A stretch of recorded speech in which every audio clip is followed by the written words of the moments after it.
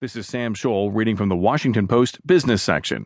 Walmart outperforms Target, and the difference might be groceries, by Sarah Halzack.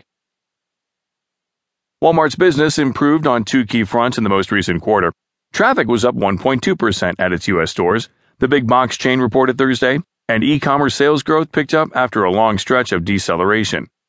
The retailer said its stores were busier due to ongoing efforts to make them tidier and better stocked. Executives added